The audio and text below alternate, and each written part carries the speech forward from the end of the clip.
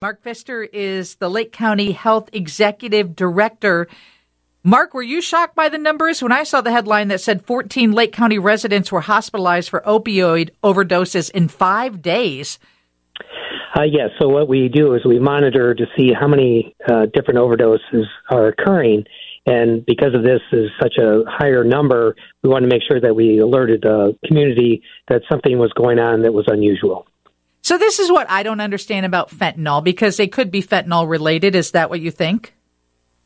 Well, yeah, anytime that there's many different types of adulterants that may be added to heroin or other drugs, and fentanyl is one of our major concerns because that has been linked to, for example, last year, 92 out of the 131 overdoses for 2022 in Lake County, they all had fentanyl adulterants in that overdose. And those 131 overdoses were deadly, right? Those people died. That's correct. Okay, so this is what a lot of people who, have never encountered anyone with addiction problems say, and a few text messages came in, well, people shouldn't do drugs. It's that simple. But often what I'm told is the fentanyl comes in the form of another type. It looks like something else, or it might be another drug that people are using and trying to get off of. Is that the case? People are taking things they don't know. Well, obviously, if you're taking heroin, God only knows what's in it. So explain why this is a bigger issue for people and maybe why they should talk to their college or adult children about it. Yeah, so what's happening is that these are illegal drugs, and so there's different individuals that are lacing or putting additional types of drugs so that people get a higher high. And so that's what fentanyl is doing, is adding an additional high to whatever drug that they may be taking. And when we look at the different combinations, there's multiple other things that may be laced with heroin as well as fentanyl, but there's other types of drugs that may be in there too. So what I've read is that 100,000 Americans died in 2021. And for the first time, it was from overdoses from all drugs. And of those, 71,000 of those deaths were caused, at least in part, by synthetic opioids like fentanyl. So the national trend is pretty much what you're seeing. You're not any deeper in it than anyone else, I would guess. No, and I think when you're looking at these drugs, is that what is going to be the cheapest way that the dealer is going to manufacture that drug or get that drug and then change their costs so they're making more money. So I think this is what is happening, is that you can buy fentanyl relatively cheap, and that's why it's being added to heroin and other drugs. And what are you doing to try and put a stop to it? Well, I think the main thing that we need to do is, one is make sure that we can get people into care. That's the number one thing, is that, this is a disease and this is an addiction. So we need to get them into care and get them into treatment. Number two is also to make sure that the community is aware of different methodologies to reduce an overdose, and that's using naloxone, which is a SAVE. So that if somebody is having problems, if it is contaminated with fentanyl or they have an overdose of the opioid itself, then that is something that we can bring them back or save them.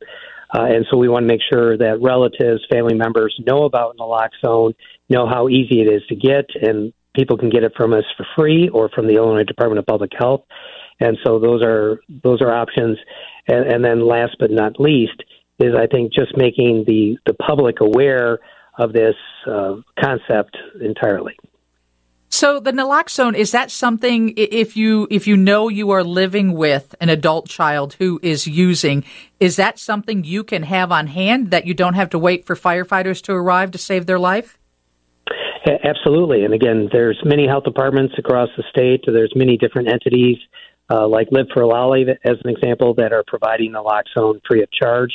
And so now it's much easier to utilize. It used to be injected, but now you can just spray it up the nose, so it's a nasal medication.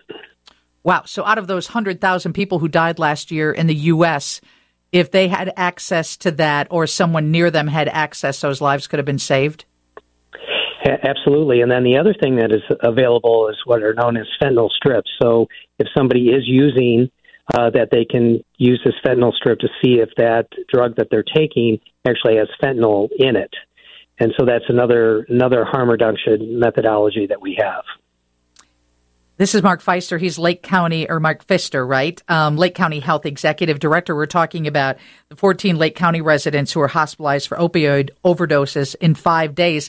Not unusual. It seems to be happening in counties around the nation.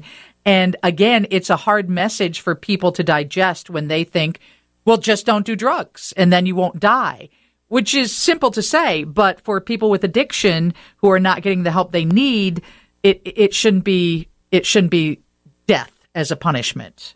So if you have an adult child or someone that you're living with, how do you encourage them getting help? Yeah, so I think last year is a great example, is that we were able to provide 6,000 different kits of naloxone to our Lake County residents. And so the number one thing that people can do is certainly they can go to different websites like ours, look up just the concept of naloxone. It's so easy they can even order it directly from our website. But I think for family members, if they know somebody, they see signs of drug use, they see needles or syringes, certainly that's a conversation to have with that individual, but more so just to be prepared that they can order and have naloxone on hand just in case. Mark, do you have any way of knowing or tracking how many of those doses are used in a year? Not handed out, but actually, save someone's life?